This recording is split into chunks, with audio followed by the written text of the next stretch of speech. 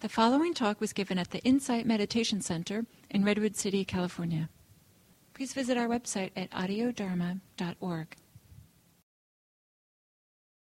So now we come to the 10th and last of the 10 Paramis, the 10 perfections. And this is equanimity. The Pali word is upekkha. And upekkha literally, etymologically means to have an overview of something. So to have the ability to see the big picture.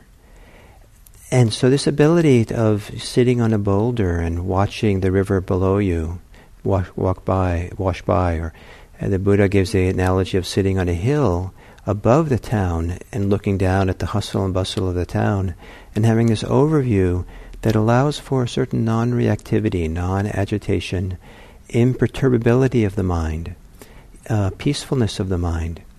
That is what equanimity is. And equanimity is, in many perspectives, a little bit like one of the pinnacles of Buddhist practice. It's one of the sublime, wonderful states that, precious states that get stronger and stronger through Buddhist meditation, especially mindfulness practice, but also concentration practice. And I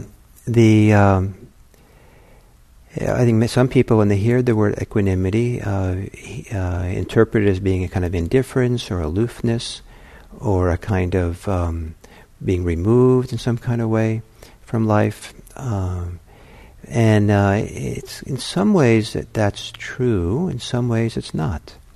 It's certainly kind of removed from the ways in which we get attached to things or cling or reactive to what's going on.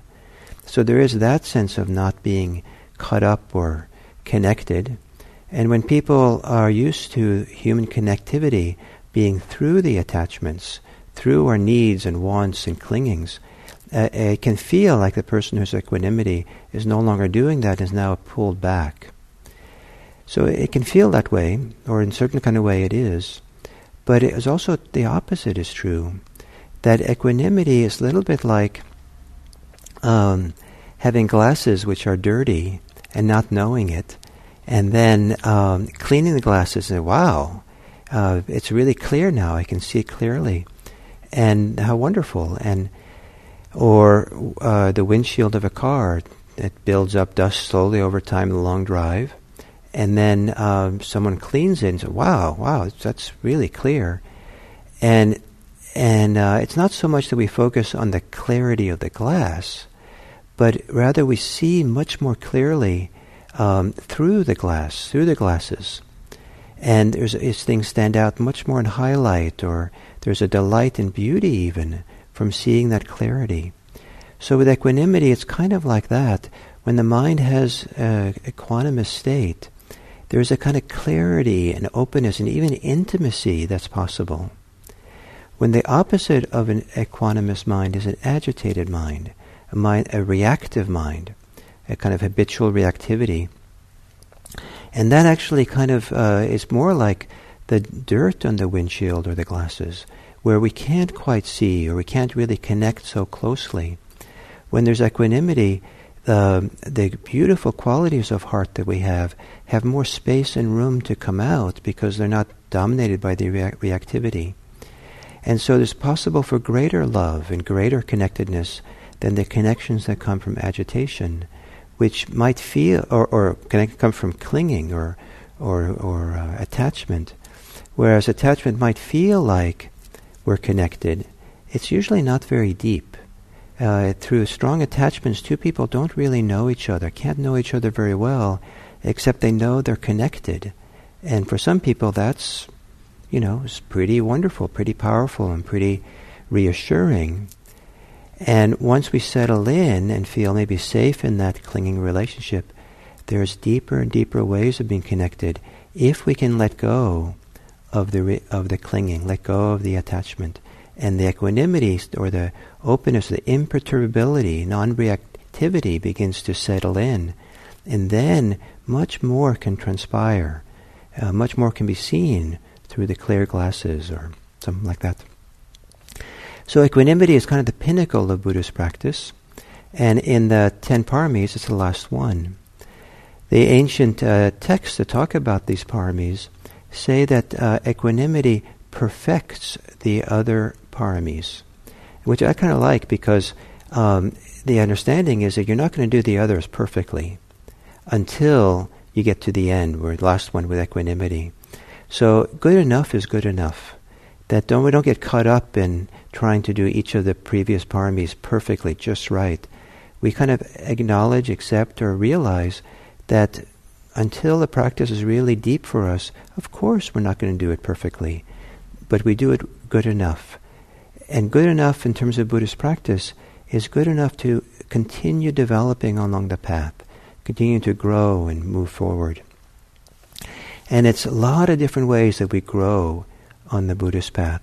And I don't want to just say one way, but I do want to emphasize something which maybe is not emphasized enough. And that is that with doing, the Buddhist path involves our walking the path. If we walk a path and long enough, our legs get stronger and it becomes easier and easier to walk the path.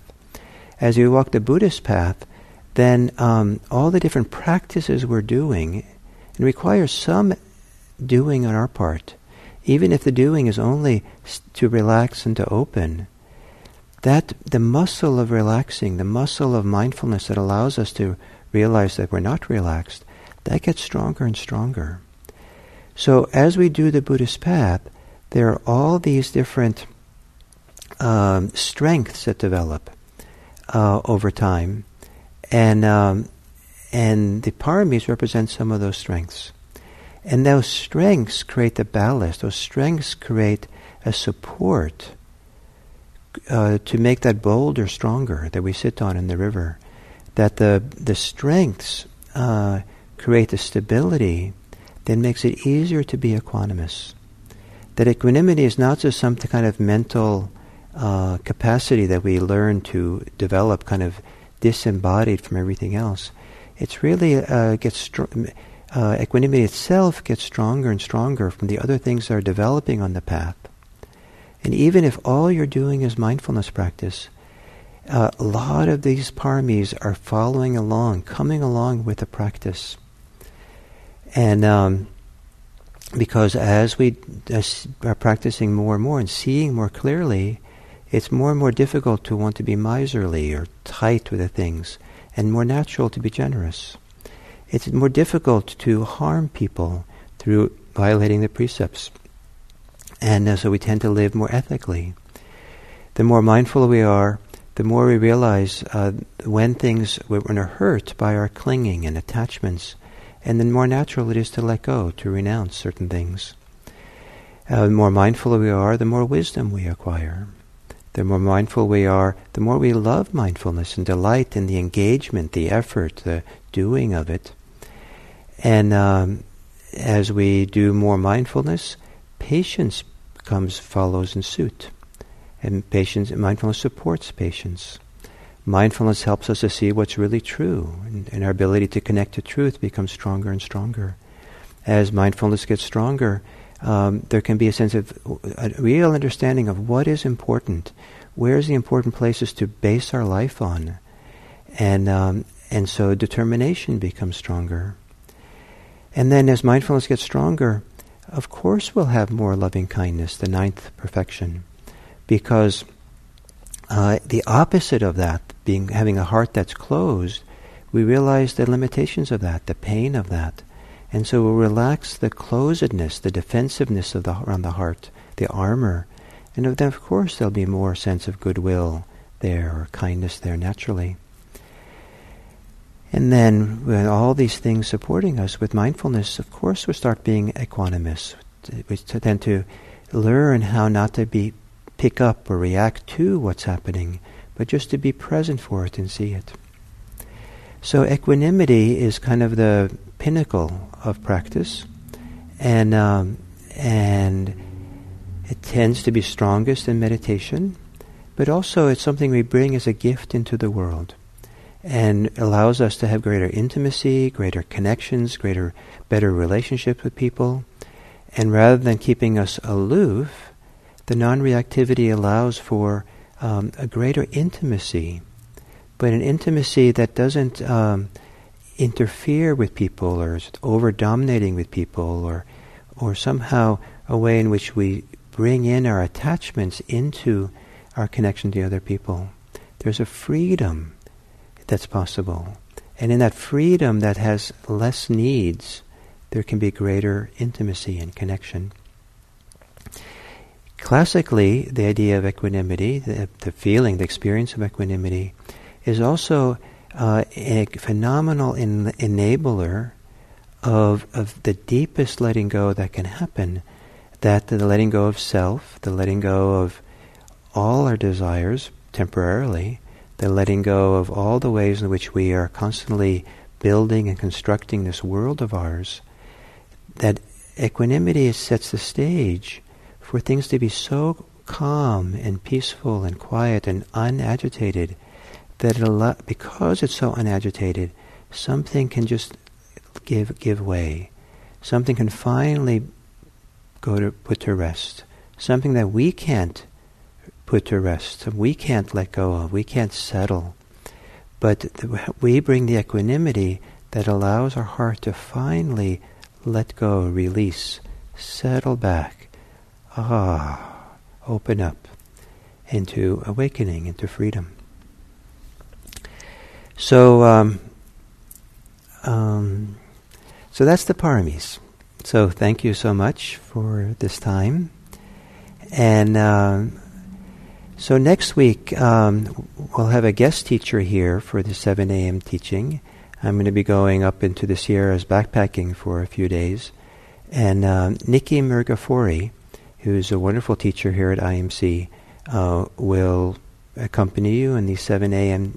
Meditations and teachings, and you're very fortunate to have her, I think, and I think you'll enjoy it quite a bit. And